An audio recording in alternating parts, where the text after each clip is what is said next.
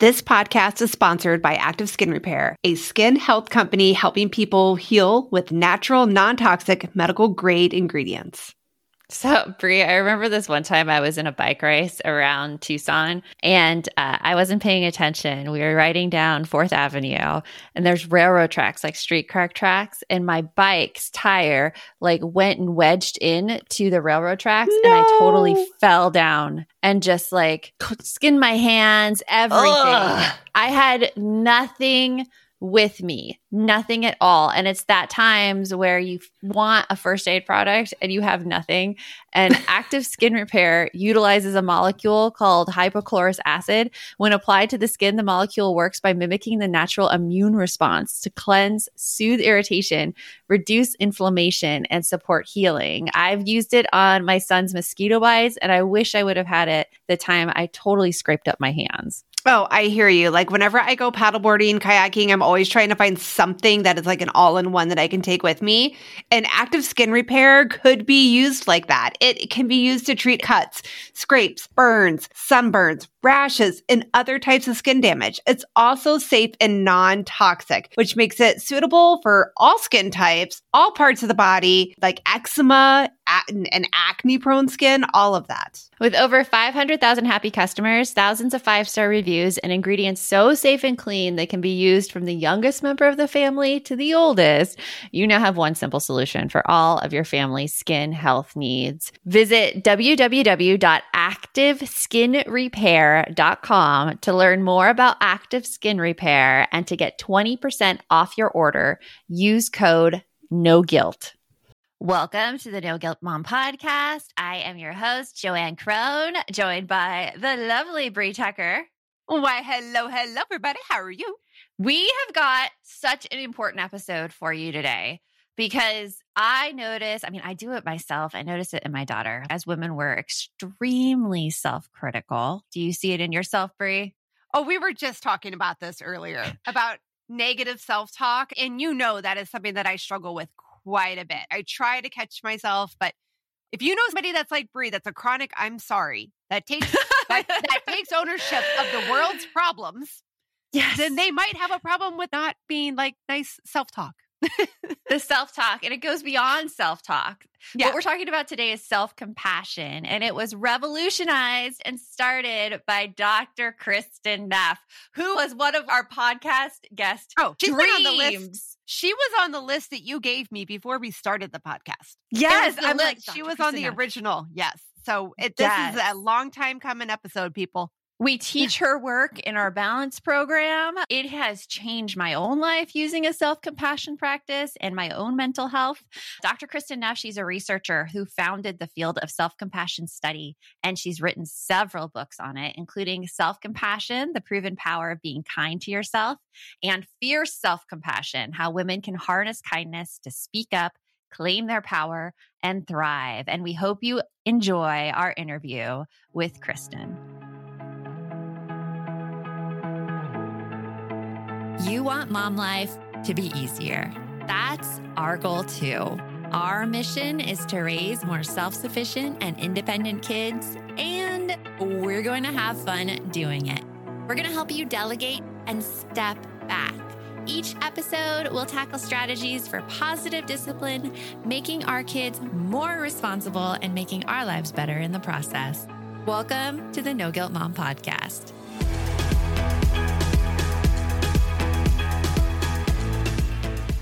Welcome, Dr. Neff, to the podcast. I am personally super excited to have you on here because I've read both of your books. We teach your self-compassion practices in our balance program. So it is really such an honor. So welcome. Oh, thanks so much for having me. I love talking with parents and moms in particular. So it's great. So I'm a mom. I have a 14-year-old daughter and I have a 10-year-old son. And I was talking with her about how excited I was to interview you. And we're talking about self-compassion. And she had a great question. And I'm like, that's a good question. And I am going to ask Dr. Neff. She wanted to know, what's the difference between self-love and self-compassion? Is there a difference? Yeah, there's overlap, obviously. So I define self-compassion as having three components. There's kindness and warmth, but there's also mindfulness, which is the ability to see things clearly to pay attention to what's happening, to not distort them or shove them under the rug. And also a sense of common humanity, right? So in other words, the difference between compassion and pity is other people. So compassion is like everyone struggles, everyone's imperfect. And I'm all for self-love. The slight problem is you might say that a narcissist has self-love. So what's the difference, right? So with the narcissist, it's all about me. And the narcissist is not going to admit that they're imperfect and they have flaws. So compassion, also love is almost uniquely positive. Compassion, the word passion in the Latin means to suffer. So it's how are we with the difficulties? How are we with our mistakes, our feelings of inadequacy, our difficult times, the challenges in our life? And can we be with them, remembering that we're human, that all people are imperfect, that everyone struggles. Yes, some more than others, of course, but nonetheless, that's what makes us human, is the fact that we're imperfect. And so self-love is, I think if you're self-compassionate, you do love yourself, but it's based on your humanity, not on the fact that you're special and above average, for instance. And the other big difference is that it's not contingent. It's unconditional self-love. A lot of self-love is contingent. I love myself when I look a certain way, or when I succeed, or, if I make enough money, or people like me. It's kind of like self-esteem that way. Self-esteem is basically a judgment of worth, and it's often conditional. So at least the way I've defined it, self-compassion is unconditional. The moment you're born, right? You don't have to go to graduate school to be worthy of compassion. You're worthy of compassion just because you're a human being struggling the best you can moment by moment.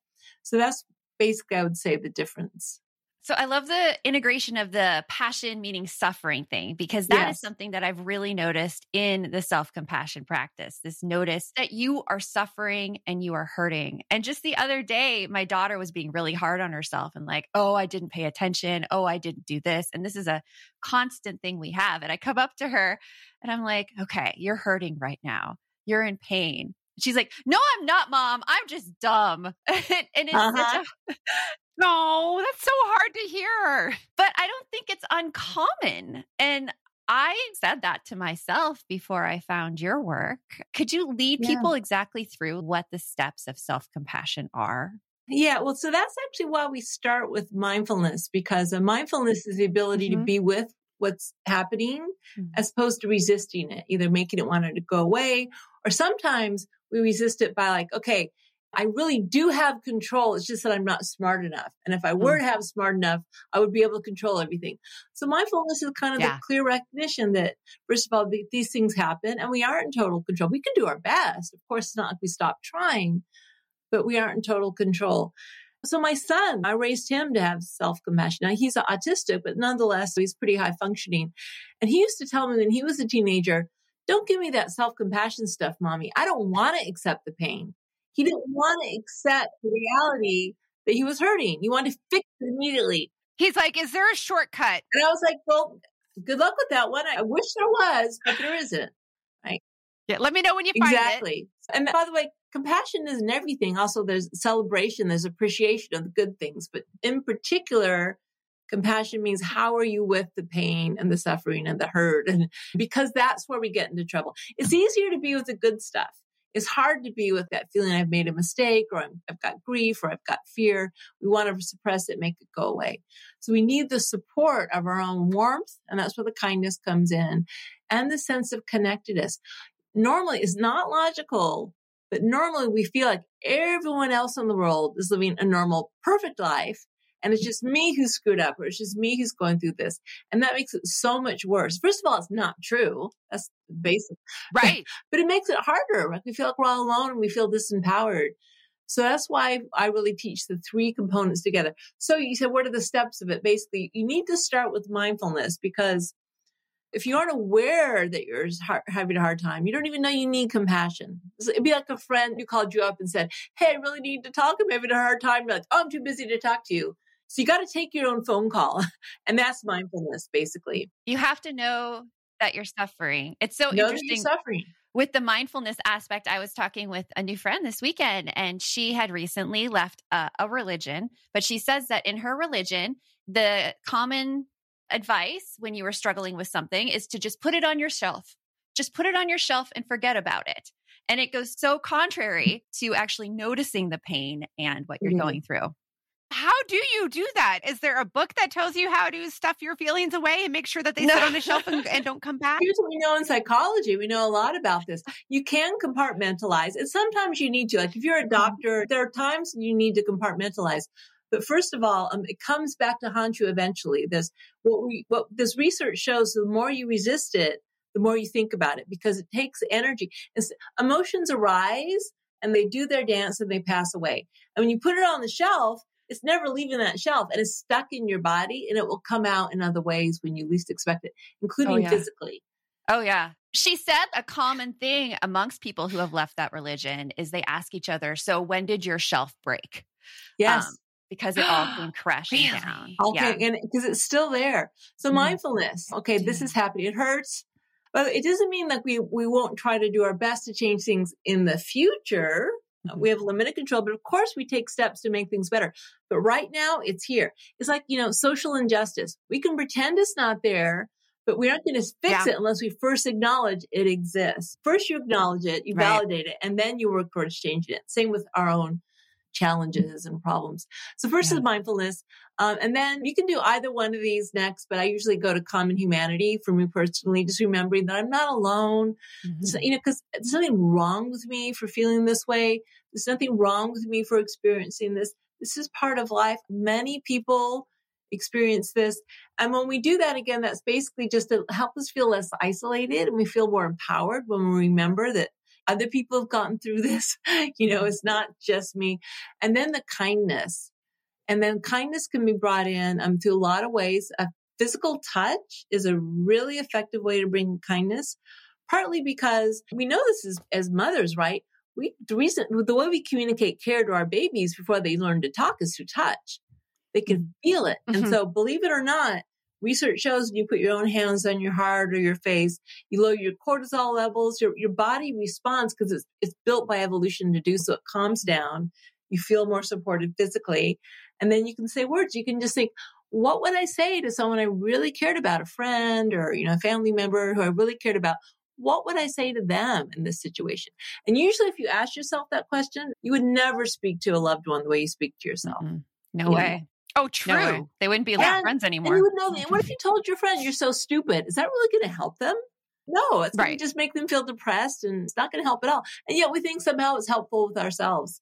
It's not totally logical. And there is, to give ourselves a break, there's an evolutionary reason for this. It's because when there's a problem, we feel threatened. Yeah. So you go into fight, flight, or freeze. It's just basic evolutionary instinct. And of course, when we're the problem, we turn that inward. We fight ourselves. We beat ourselves up. Yeah. Thinking we're going to get ourselves in line. We flee into a sense of shame and isolation, or we freeze and we get stuck and we go over and over in our heads.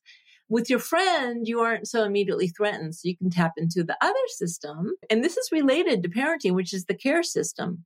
I mean, the fact that we have built into our bodies the ability to care means that we can tap into that system for self-care. It's not the first instinct is fight, flight, or freeze, but we have this other system called the care system. We just have to do a little hack. You got to give yourself permission to say, actually, I'm choosing to treat myself as I would my child that I love or my friend. And as parents, some people say, well, I'm just going to let myself off the hook. I'll never get anything done. Well, that would be like spoiling your child. You can do it, but is it good for your child if you said, don't worry, you don't need to go to school, eat all the sugar you want, that's not caring. Sometimes as a parent, we need to draw boundaries. We need to say, hey, there are rules. It's not healthy. First and foremost, I want you to be healthy. And the same thing with ourselves. So we're more motivated to make changes, but not because we're inadequate as we are, just because we care about ourselves, just our kids. We want them to be happy. We want them to reach their full potential. We do the same thing with us.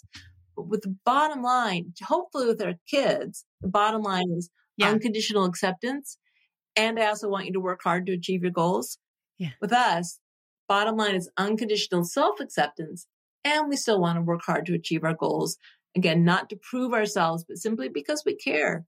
Yeah. More effective. Research shows it's more effective than self-criticism. Yes. And I love that. And we are going to talk about too how this applies to parenting and how it's so important to give yourself self-compassion to be a more connected and more present parent. And we're going to do that right when we come back. Shout out to Claritin for supporting this episode and providing us with samples. Hey guys, Bree here. And let me tell you, April is a killer time of the year for me because it is crazy allergy season. I swear, everything that is in bloom looks fantastic and beautiful, but it makes it so I can't breathe. I am literally coughing, sneezing, rubbing my nose. I look like Rudolph half of the spring. It's terrible. But luckily for those of us who live with symptoms of allergies like I do, we live Claritin Clear with Claritin D. Designed for serious allergy sufferers, Claritin D has 2 powerful ingredients in just one pill that relieve your allergy symptoms and decongest your nose so you can finally breathe better. This double action combination of prescription strength allergy medicine is the best decongestant available. It relieves sneezing, a runny nose, itchy, watery eyes, itchy nose and throat, and sinus congestion and pressure with ease. I absolutely love it. It is the only allergy medicine that works for me. So if you're ready to live life as if you don't have allergies, it's time to live Claritin Clear. Fast and powerful relief is just one quick trip away. Find Claritin D at the pharmacy counter. Ask for Claritin D at your local pharmacy counter. You don't even need a prescription. Go to Claritin.com right now for a discount so you can live Claritin Clear. Hey all, it is Joanne. And Bree here. And we want to tell you about a podcast that you should check out. It's called Understood Explains. This season of the show is hosted by teacher and special education expert Juliana Urturbe, and it's all about how to navigate individual education plans, also known as IEPs. And in this latest season of Understood Explains, it covers topics like how to tell if your child needs an IEP, and it busts common myths about special education. We actually just listened to the episode, IEPs, Does My Child Need an IEP? And here is what we loved about it. I loved that it was so digestible. Like, it was such a short episode, and all of the topics, which could be really confusing to parents, were easily explained. And I loved how they gave great concrete examples because you know how much I love me a good example. They explained what kind of services and supports you could actually see on a child's IEP or individual education plan. And they explained those acronyms. That nothing drives me more crazy than when there's acronyms and I don't get it. I don't know what it stands for. They took the time to explain everything in so much detail and to cover concerns that a lot of families have about special ed services. To listen to Understood Explains, search for Understood Explains in your podcast app. That's Understood Explains, or just click on the link in our show notes. One of the quotes that I read in your book for your self-compassion that really stuck with me is caring for ourselves is actually the energy source powering our ability to help others. So can you tell us a little bit more about how self-compassion does this? And I loved your story about being in the airplane with your 4-year-old. Can you share that? Yeah. It's kind of funny. Some people think we only have 5 units of compassion. So if I give 3 to myself, I'm only going to have 2 left over for anyone else. It doesn't work that way. The more compassion and kindness and love flows inward, the more we have available to give to others and to sustain giving without burning out. And so with parents, it's so important. That it's important on a couple different levels. So one level is certainly it's just energetic. When you are exhausted and you're fed up, when you put your hands on your heart and you say, "Oh, I'm so sorry. It's so hard for you. I'm here for you. I care. What do you need right now?" You're actually replenishing your batteries. You're resourcing yourself that allows you then to go in to take care for your kids and do what they need to do. If you're just frustrated, or if you do this, all my energy has to be spent on my kids, you're going to have nothing left over to give. It's like breathing. You have to breathe in and out. Otherwise, you're going to die. Same thing with compassion. You got to have in and out. And then the other way it works, and this is where the story comes in, is through our mirror neurons. So the human brain, our brains are designed to resonate with each other. And especially with parents and children, we're very emotionally connected to each other. So just as your kids' moods impact you, you know this, your moods impact your kids. And so when you are being self-compassionate, your children are actually resonating with your compassionate mindset, your loving, connected presence, which is one way to talk about the 3 components of self-compassion. If you're irritated, if you're frustrated, if you're burned out, if you're numb inside, that's what your kids are resonating with. And so my son is actually, he's autistic. And by the way, some people say autistic kids don't have a lot of empathy. It's totally false. They're really resonant with others. That's why they pull back. They have difficulties perspective taking cognitively. But my son and I were very, very attuned. And so I would regulate his emotions by regulating my own emotions. Right. And so one time it was actually, we were on a plane, we were flying to Europe. It was a transatlantic flight.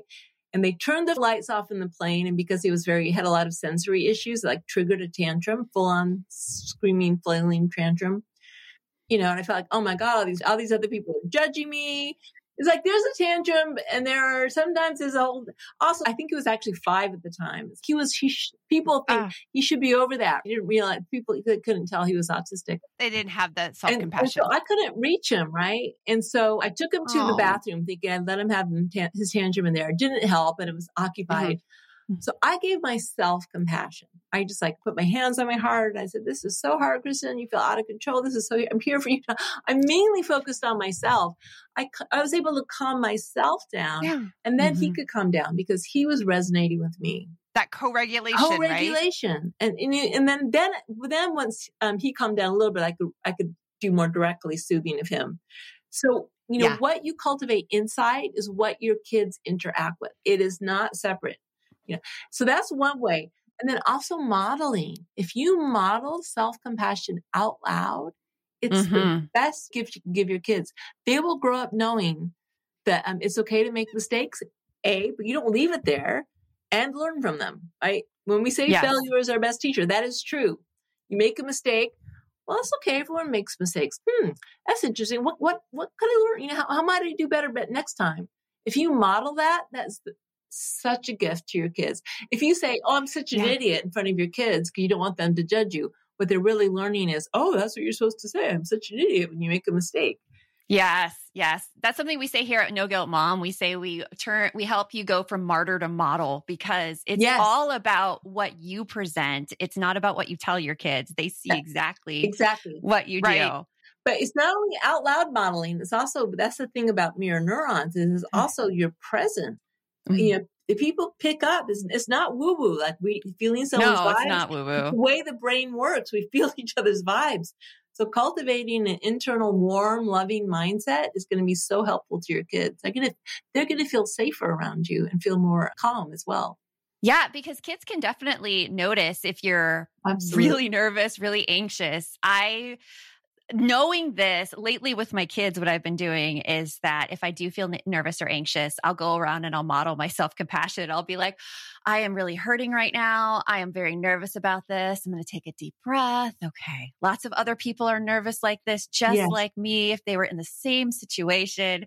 And my kids look at me and they're like, okay, Mom. But I know they're picking it up. They're definitely picking it up. And now my son totally practices self-compassion. I got through that phase of don't give that to me, Mommy. Now he knows it works. So he developed anxiety disorder as he got older. So it really helps him deal with it. Yeah. It helps a lot. Now you talk about 2 different types of self-compassion, tender self-compassion and fierce self-compassion. Can you tell us the difference between the 2? Yeah. So there are 2 different phases that's really important because people get confused. So one phase is tender acceptance, and that's we accept ourselves and our emotions unconditionally. In other words, we're flawed human beings. We make mistakes. Our emotions arise. They hurt. And we just have to accept the fact that that's the way it is. We can bring warmth, and that's kind of more of a nurturing, maybe a gentle mothering quality, you might say. But there's also what I like to call mama bear self-compassion or fierce self-compassion.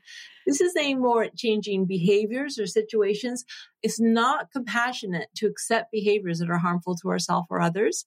And it's not compassionate to accept situations that are harmful to ourselves or others. And so that's where we need to change. That's where we need to take action. So it may mean drawing boundaries, saying no, protecting ourselves, speaking up. It might mean taking time to meet your own needs, or also, again, motivating change. And so as a parent, we know we need both. We love our kids unconditionally, but that doesn't mean we spoil them. It doesn't mean we don't try to motivate them. It doesn't mean we don't do what we can to help them achieve their goals in life. And also, we also need to draw some boundaries with our kids. Yeah. Yes. I think that's a huge thing, right? So many moms, I feel like we think that unconditional love means that we are always going to be last. I just over the weekend, you had a really good Instagram where there was a poem that you shared I took where this apart mom a was like, poem. it's not my turn. It was that his mom was like, it's not my turn to do have what my I want wants to do. and needs. It's not my turn to do what I want to do, but it's my turn to make family memories. I'm like, no. And this is exactly what you're talking about, Dr. Neff, right? That is not okay. That is where you're going to burn out. And it's yin and yang. If you need both, if you're too about acceptance and don't draw boundaries or don't speak up, you can be complacent and you will burn out, right? Yes. On the other hand, if it's too much about my way or the highway, or I'm going to motivate you to get that grade, and if you don't, I'm not going to love you, to ourselves or others, that's not okay either. We need both.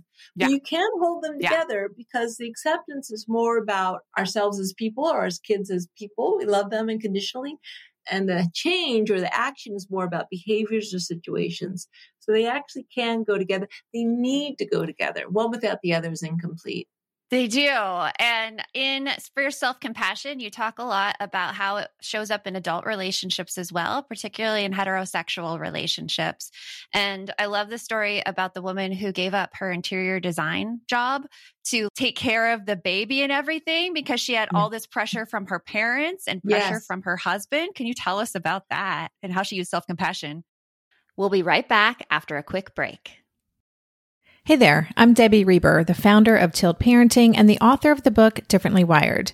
The mission of Tilt is to change the way neurodivergence, whether that's having a learning disability, having ADHD, being gifted, autistic, or some combination of all of the above, is perceived and experienced so differently wired kids and the parents like us raising them can truly thrive. On the Tilt Parenting podcast, I get to talk with authors, therapists, educators, and parenting experts who are committed to this mission. I ask the questions my listeners are most curious about when it comes to supporting our kids. And in turn, my guests share strategies for challenges, out-of-the-box ideas for navigating school, best practices for therapies, tips for advocating, and so many thoughtful insights on what it really takes to help our kids grow up feeling seen and respected so they can create awesome lives for themselves. I know that raising a differently wired kid can feel overwhelming and isolating, but I promise you, you are not alone, and it can feel so much better. If you're on this parenting journey, come listen to Tilt Parenting. Together, we can shift this paradigm and show up for our exceptional kids with hope, possibility, and joy. When it comes to raising kids, there's so much to consider. Things like, what do we feed them? When do we feed them? How do they sleep? What does it look like to raise kind kids? How does their nervous system work? How do I keep myself calm? What are my triggers? There's so much that comes into play, and we are distilling all of that information for you at Voices of Your Village podcast, where we bring experts in the field of early childhood and education and psychology and across the board so that you don't have to comb the internet for information. You get to show up and hang out and have shame-free, judgment-free conversations and insights into what it looks like to raise kind, empathetic, emotionally intelligent humans. I'm Alyssa Blask Campbell. I have a master's degree in early childhood education. I'm a mom of 2, and I am walking this journey right alongside you doing this work. Come hang out with me at Voices of Your Village, and we can dive into real conversations with actionable tips. Here's the thing is that gender role socialization plays into this. I'm not talking about gender identity if you identify as male, female, non-binary. I'm talking about the shoebox you were put in when you were growing up, right? Yes. Kids who are raised as boys, first of all, so they're allowed to be fierce. They're allowed to take action. They're supposed to take action to be fierce and be brave. But if they're too tender, they're too sensitive, they're too accepting, they get bullied.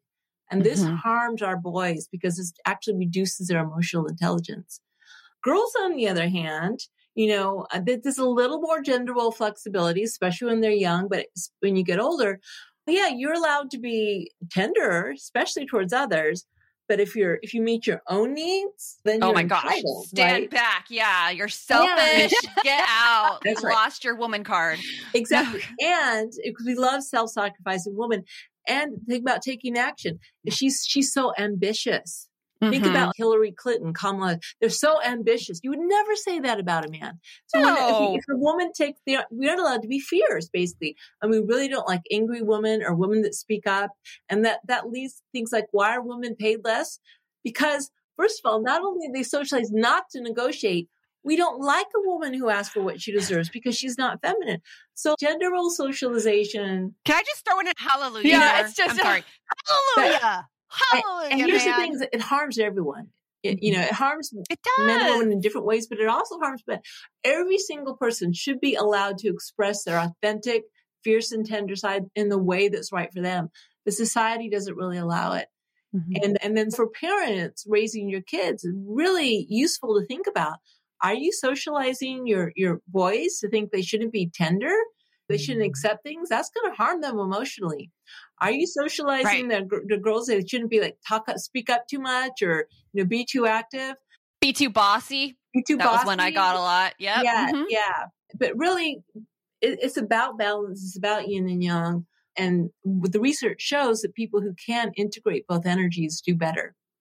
Yeah. And the job interviews, I was so mad reading these chapters, not at you, but at the situation of society in general, And because it's still the case. it's still the case. It's still the case. And just saying like how even So for happens. jobs, Yeah. a female candidate and a male candidate, completely similar things. They just had a female name and a male name. And how to balance that in the job interview. Basically, if you go in and tell your accomplishment spree in the job interview, if you're a woman, Yeah. you also need to say how you want to help people around the Yeah. office. And that's how you're going to balance the scales between the Yeah. male candidate who Because just like, otherwise, like, oh, she's kind of stuck up or Yeah. narcissistic. You would never say, yeah, it still occurs. I know, so mad. I know it is. I'm thinking in all the times that I was a hiring manager, I don't think I. It's And all everyone has unconscious. it too. It's Yeah. unconscious. Women do it to other women even more than men. Mhm. It's unconscious. It's this, do I like them or not? Which is kind of vague. A lot of it is, are they fitting my unconscious gender role stereotypes? Wow. I see it in mom shaming too. And it's that implicit bias coming out. Oh yeah. Yeah. So a man who just like does anything for his kids. Oh, he's such a great dad. Whereas a mother has to do like, cartwheels and earn money. It's totally different. We were just, oh my gosh, I just had this conversation yesterday. We were at the grocery store and I'm in the bathroom and this mom is in there, God help her, with her toddler or preschooler. And I hear her be like, listen, I understand you don't want to go potty, but we're here right now. So let's just try. And then the toddler is, no, you hear the toddler smack the mom. Yeah. Okay. And then you get the screaming, so loud screaming, like echoing in the bathroom. I was like, all right, well, I was already on my way out and standing there wasn't going to help her. And so I was just like, hang in there, mama. And I walk out and there's dad sitting on the bench playing on his phone. It not his fault, but it definitely brought up a conversation with my husband about how if that had happened in the bathroom with a dad, anybody would have been like, oh, he's trying his best. And with a mom, there was a good chance somebody would be like, well, she's not doing a very good job. Exactly. Just listen to that kid screaming. Yeah, we really need to be conscious of gender because it does influence not only Yeah. for ourselves, but also what we transmit to our kids. Yeah. So one of my workshops, right, even though my research shows that self-compassion is by far one of the most powerful sources of coping and resilience. So you have combat soldiers who are more self-compassionate. They were less likely to suffer from PTSD, for instance. And yet 85% of the people that come to my workshops are women, because compassion's a female thing. It's a shame. It's a tragedy, and it's still happening. But we're the ones who can change it with the next generation. So yeah, and I'm hopeful too. My son, he is 10, and he and his friends actually talk about their thoughts. And my son is in therapy because I put him in therapy after COVID, after seeing some things. He and his friends, they all have therapists, and they talk about their therapists. And I'm like, thank you, Generation Alpha. Yes. You are going to save us all. Yeah, really. Yeah, it's so important. I love that. It's going to be great. Well, what do you have coming up for you, Dr. Neff, that you're really excited about? I'm actually right now working with my colleague, Chris Germer, who we developed something called the Mindful Self-Compassion Program. If you want self-compassion training, you can take that. But right now we're working on a book for burnout, actually. It's going to be self-compassion emergency toolkit for burnout. And the reason it's kind of slow is I started it because I was feeling so burnt out. So it wasn't the best timing, but we're doing it slow but steady. That should be coming out next year. Well, that's fantastic. So that's exciting. And, just building a community around people practicing self-compassion through my website. So it's really becoming a movement, a self-compassion movement. And that's just so lovely to see. And it needs to be. It needs to be. Well, thank you so much for joining us here. I've loved talking to you, and I can't wait to read your next book. It's been a pleasure. Thank you. So I have to say that self-compassion has really come in handy this past weekend, because here at No Guilt Mom, we have a big project going on, and it's causing just a lot of stress, just because you put so much work into something and then you put something out in the world and you're worried about how it's going It's your baby. Become yeah, exactly. And it's our baby. It's our baby. Yes. And because of the bigness of this, I've made quite a few mistakes through the past few weeks. I sent an email to our community it was 4 days early. And then I had to send an oops, I'm sorry email. I've messed up stuff on sales pages. And I'm just stating this because after each of those mess ups, I had 2 ways I could have gone. I could have been, oh my God, I suck. Why haven't I been more careful? And that's something that I would have gone down in the past, really gone into this part of self-shame. But instead, I was like, oh my gosh, you're dealing with so much right now, Joanne. This hurts you to make these mistakes. So many other people make these mistakes around you. Let's go comfort yourself. Let's give yourself a hug. It is okay. And let's keep going. Okay. It has made all the difference. All the difference in the world. And we resonate that in our team, because we have a small team here at No Guilt Mom. It's 2.5, soon to be 3, 2.5 though right now of us. But one thing you were doing that if people aren't seeing a video, you put your hand over your chest when you're over your heart when you're like, I am struggling, I am hurting. There's a lot going on. And I think that touch is a huge factor, because I know that, again, we talked about at the beginning of this episode that I struggle with not having the best self-talk, not a lot of self-compassion for myself for various reasons.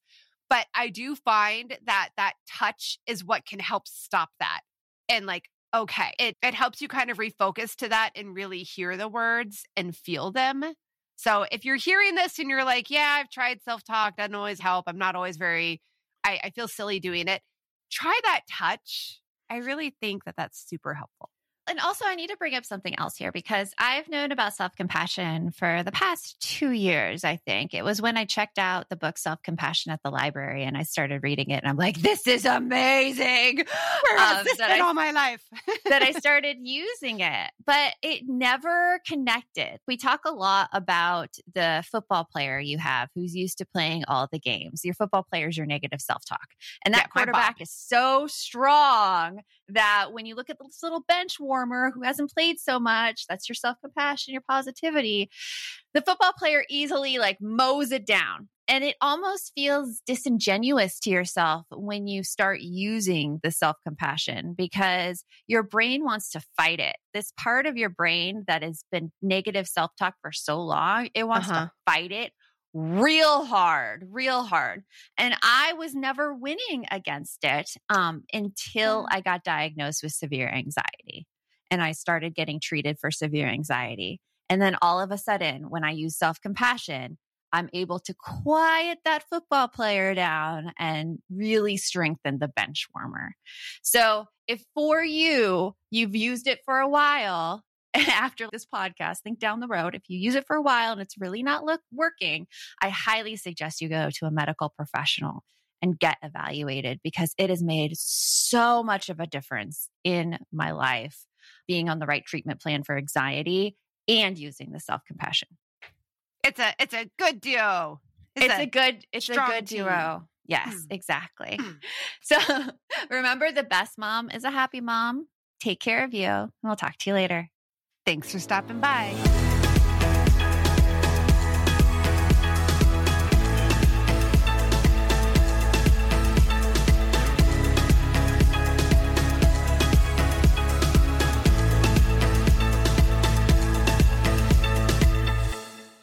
If you're a parent, I invite you to join us at the Mindful Mama podcast, where it's all about becoming a less irritable, more joyful parent. With sometimes hilarious and always thought-provoking experts and friends, at Mindful Mama, we know that you cannot give what you do not have. And when you have calm and peace within, then you can give it to your children. I'm Hunter Clark Fields, and I can't wait to see you there. Listen in to the Mindful Mama podcast.